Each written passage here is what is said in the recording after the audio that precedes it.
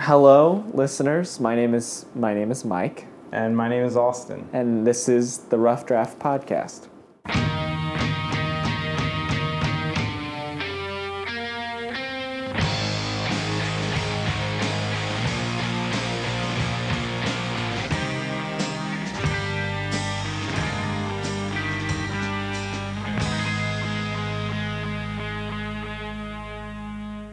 Today on the podcast, listeners, Austin will be reading a story for us. It's a story about things that he does not like. Other than the wasted bourbon, I wasn't upset. I unzipped my bag, and the potpourri of alcohol rose to my sinuses. With the pressure change, I should have figured the cork would have popped free. I recalled the bus ride on my honeymoon in Jamaica when I dropped a bottle of rum and made the whole bus smell. I guess I'm throwing in a load of laundry, I shout to the kitchen. I washed all the clothes before we left, Chelsea responded. I spilled bourbon in my bag, I retorted. Oh, babe. Chelsea always has the ability to empathetically respond gently. I appreciate that about her. My arm's full of laundry. I carry the clothes to the washing machine as the sharp, sweet smell wafts into my face with each step. I drop them into the machine and start the cycle. I have a brief thought where I wouldn't mind it if my clothes smelled this way, but then I come to the conclusion that people might think I'm a drunk. I like bourbon. I honestly can't remember the first time I had bourbon, though. This was more so because whenever that did happen, it was uneventful. Maybe my father gave me a taste of a drink when I was young. Maybe I had it at that time right after turning 21 when all the alcohol in the universe sits available and you try everything. I do know that whenever I did, like many people, I didn't like it. I hadn't developed a taste for it. When people don't like alcohol, the common response is, you just need to develop a taste for it. We create drinks to mask the taste of alcohol. I've sat at bars and watched bartenders implore patrons, you can't even taste the alcohol. And I wonder, then why drink? The washing machine had filled with water and beeped at me, imploring me to close the lid. I closed it and walked back upstairs, and Chelsea was cooking dinner. Our son Everett is playing in the living room. I took the bottle of bourbon that had been in my luggage and carried it into the kitchen. Fortunately, there was enough left for one last pour. I sat at the kitchen table and emptied its contents into a glass. Chelsea turned away from the stove, leaned against the counter, and sighed. I took a drink and sighed. Do you ever drink to unwind? Chelsea asked. I enjoy a drink at the end of the day sometimes, I respond. I continued asking her, do you remember your first drink? She paused, thinking, and finally said, my family took a cruise to Bermuda and I got some tropical drink. Did you like it? I continued. Yeah, it tasted like juice, she answered. Chelsea sniffs the air and looks over into the living room. Everett, do you need to use the potty? Everett, our son, stands straight up and shouts, no! We're trying to potty train Everett right now. He doesn't like it. I take him upstairs to the small children's toilet we bought at IKEA. He tells me he doesn't like it. We eat dinner, and I put Everett to bed and return downstairs to my glass. Chelsea asks if I would like a cup of coffee. We eat dinner, and I put Everett to bed and return downstairs to my glass. Chelsea asks if I would like a cup of coffee. I'm making decaf. Is that okay? She qualifies. When people make decaf, I often say, then why drink coffee? That's fine. It's late, I respond. We sit in silence drinking from our mugs. The first mug of coffee I ever had was at my grandmother's house. We had finished eating dinner, and she asked the classic question if anyone wanted coffee. I piped up, "I do." In the classic way that adults do, my parents turned to me and said, "You do?" "Yes," I confidently responded. To my surprise, my grandmother actually brought me a mug and cream and sugar. I made my cup, and they all watched as I took that first sip. I kept my face from twisting up as the bitter taste washed across my tongue, and I swallowed. "You like it?" they all asked. "Yes, of course," I lied. I didn't like it. I drank the whole mug. We finished our coffee and headed to bed. When I was a kid, I longed for summertime. In summer, I had the freedom to stay up late and sleep in till noon. I liked staying up late. Everett often implores us when it's time for bed, "A couple more minutes." Most nights, I don't get a full 8 hours. I don't like that. When I was a kid, I wanted to go to 7-Eleven and buy bags of Honey Barbecue Fritos and 12 packs of Surge. I liked those snacks. Now I have a hard time finishing a soda by myself most times. I feel bloated. I could eat a whole bag of chips, but I feel heavy. I don't like those snacks as much now. I used to like to get drunk in high school because I wanted to belong. I don't like to now. I used to have to wake up early to catch the bus. I didn't like it. Now I wake up early to read. When my friend Brian and I first met, we didn't like each other. We just had coffee the other week, and he told me that he wanted to be a pastor. When I first met my wife, I thought she was playing a prank on me. I balked at the idea of a cute girl actually talking to me. Before we fall asleep, I say to Chelsea, "You know, the older I get, the more I think that the sweet things get too sweet, but the bitter things get better." First things first, the ending. Very nice. Was it good? That's a really good closing line. Yeah. And that actually like was a conversation Wow. that we had. I wanted to. So profound. I know, right? In the, I guess in the list of many undone projects that I have, I wanted to start a blog. It was going to be called "The Sweet Gets Too Sweet, but the Bitter Gets Better." That's nice. Yeah.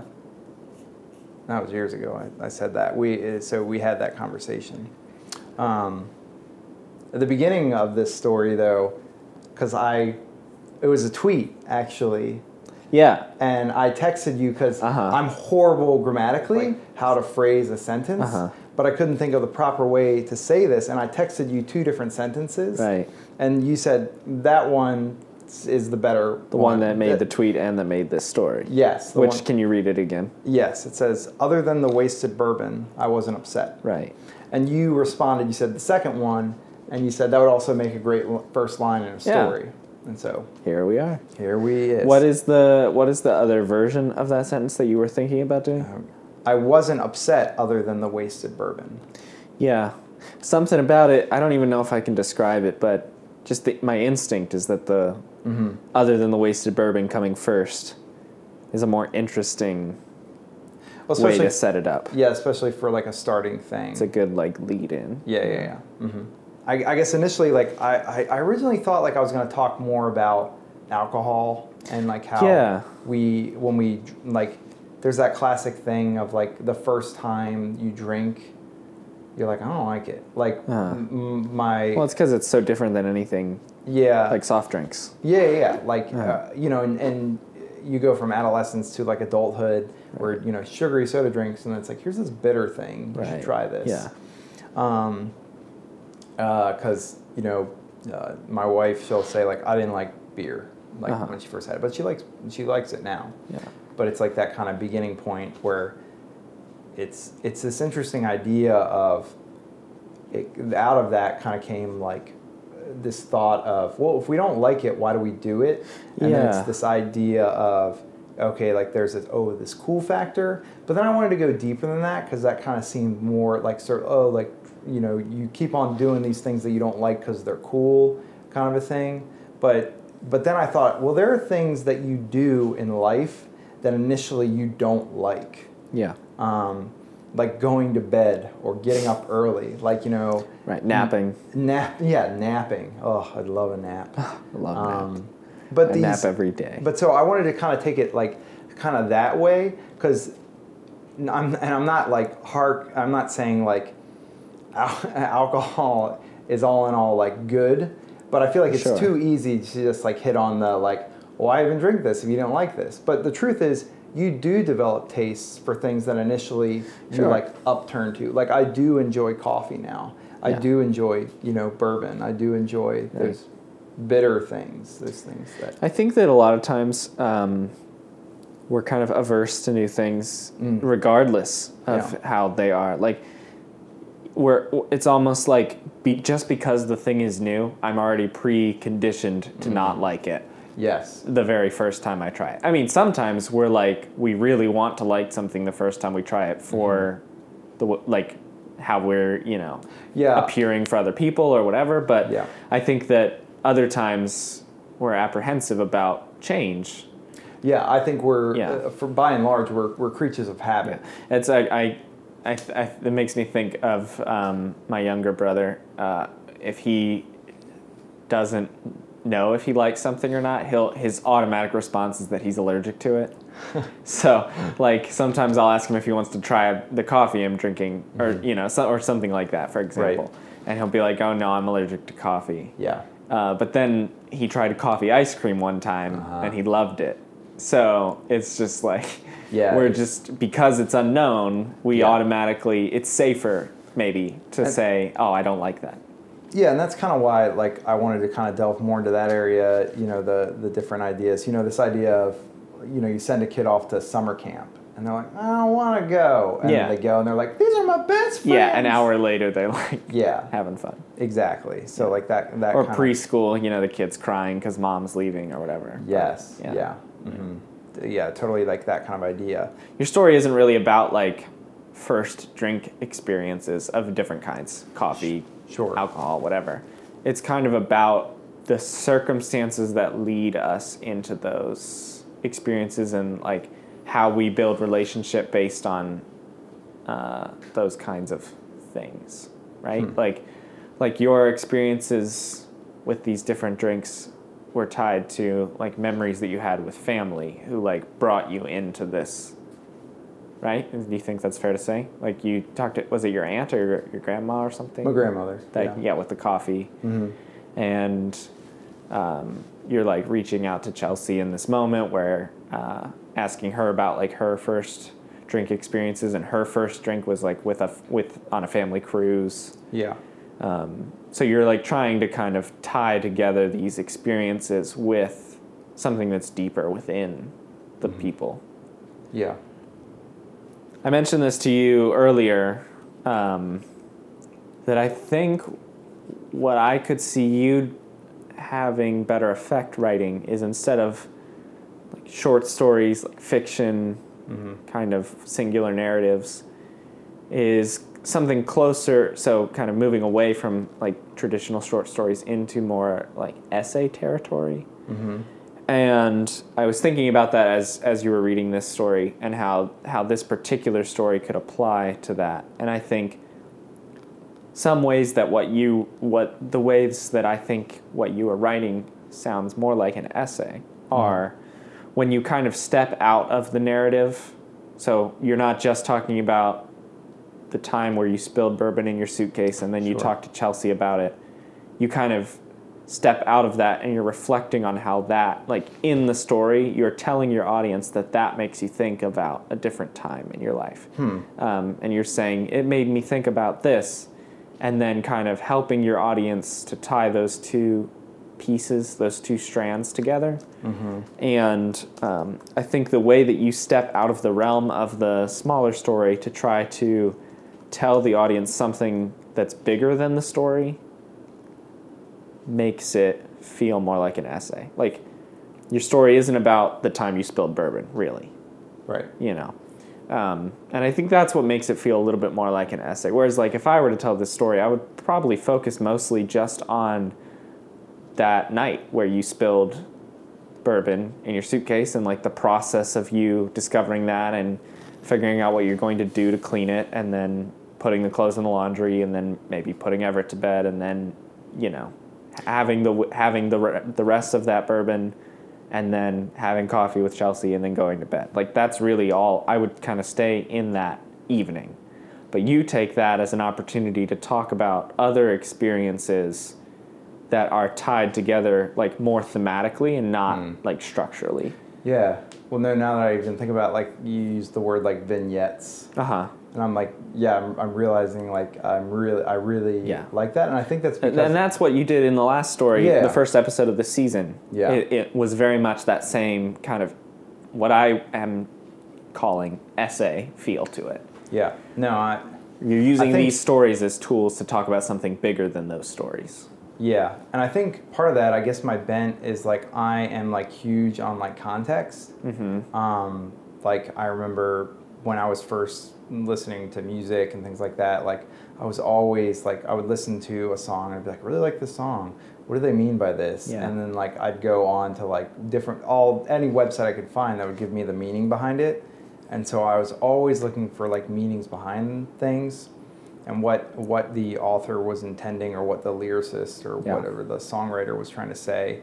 And in the same way, like when I would read, like I both loved and hated Lord of the Rings for the reason that there are so many like little aside points that he makes where I'm like, well, what is that about? And I'd like research into that, and so he never he like never wrote anything on that. And so I'd be like, darn you, J.R. Tolkien, like, because I'd want to know. Yeah. And I think so when I write, I want to... You like, want to do that for your audience. If I'm discussing something, I want to delve into that. Right. And part of that is like my idea of like, I really hold to like words matter and what you say matters. And I want to make sure what I say is always clear, I guess, in a sense. I think it's clear to me, at least, that everything in your stories, you're trying to make connections. Yeah. And so you're not afraid to step outside of the particular story you're telling to tell another story or to bring in a vignette or an anecdote or something in order to make those connections clear for your audience. Yeah. And I think that's what makes it feel a little bit more like an essay, I think, to me, than like a singular story. I think it's. I think also like this time of life, I'm in a very introspective. Reflective. I'm very much more reflective on things. Yeah. No, I think that's good. I think you should lean into that. But I have a couple ideas for how to maybe make that even stronger and kind of. I think you should keep writing the same kinds of things you've been writing. I think they're interesting.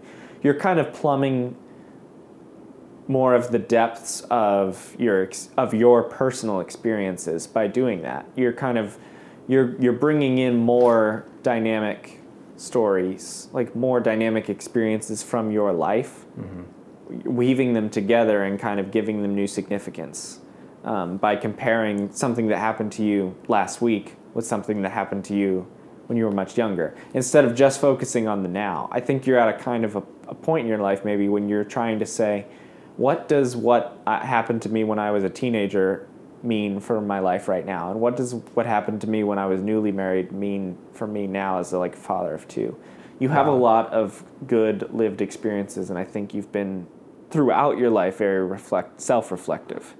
So I think that putting that to use is, I think, a thing that would serve your readers well. I didn't know whether to delve more into the idea of what I liked when I was younger that I don't like now, this kind of idea, and then what I do like now that I didn't like when I was younger, and kind of flesh those out more, I guess. Kind of this idea of just more description with it. I liked the first half of the story, and then I like the first half of the story more than I like the second half of the story, but I like the close of the story. I think that maybe where the story gets a little bit thin is when you move kind of from a more developed narrative into more of a list. Yeah, I agree. Yeah, I think that could be fleshed out better. Because I kind of just like, we finished our coffee and we head to bed. But also, like, the reason why I did that as well is this kind of like, we finish our coffee and head to bed, and then there's this like slur of like, when I was a kid, this, and then like I went to Everett, saying like he doesn't want to go to bed. But also there's this idea, there's a frantic nature kind of in that. There's like a flurry of kind of ideas. And oftentimes, night right before you go to bed, there is like all of the thoughts of the day that swim around your head. Yes. And so there's this hectic idea within that, and that's kind of what I was trying to do with that. I wonder if there's a way.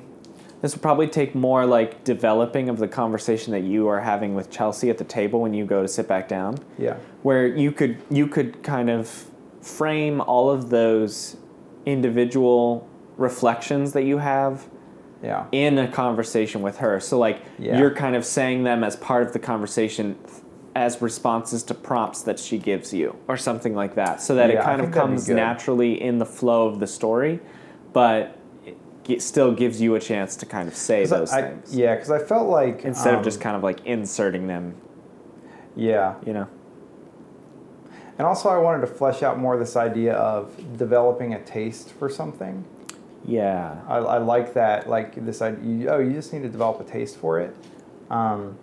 But didn't really fit with talking about toilet.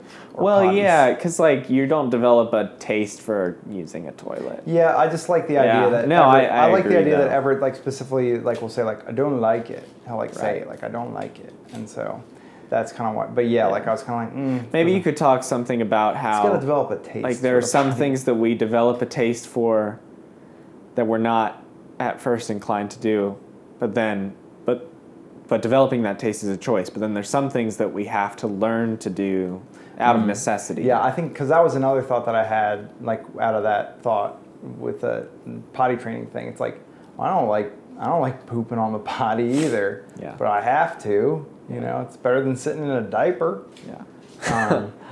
Because he also or going hates outside. Yeah. Well, he also hates it when like we go to change him. Yeah.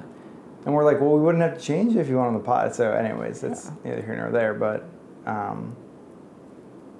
so I think that's a good idea of fleshing more of that out within the conversation. Because I thought that's good. And then because of this idea, the one that I think is good is like the coffee part, because she's making coffee and I have that thought. Yeah, I agree. And so, yeah. It is ground anchored in something that you are already talking about with her or experiencing with her. Yeah. That's what like... And I think that's what I can figure out that as far as that goes. But yeah. Nice. Thanks for sharing your story this week. Of course, yeah. I'm excited to see a final draft version. It's a good outlet. I appreciate it. When I'm busy and hectic, I'm like, I don't want to do this. Yeah. But then once I do it, I'm like, oh, I'm happy I did this. Gotta write 500 words a day. You do. I wrote 1,000. Yeah. Is that 1,000? It's 1,000 words. Good job. Normally I'm like, ooh, it's 500. Yeah. No, this is good. But yeah, it's good to write. You don't like it at first, but then you like it. Yeah. 500 words a day. That's right. Even if it sucks. It'll get better.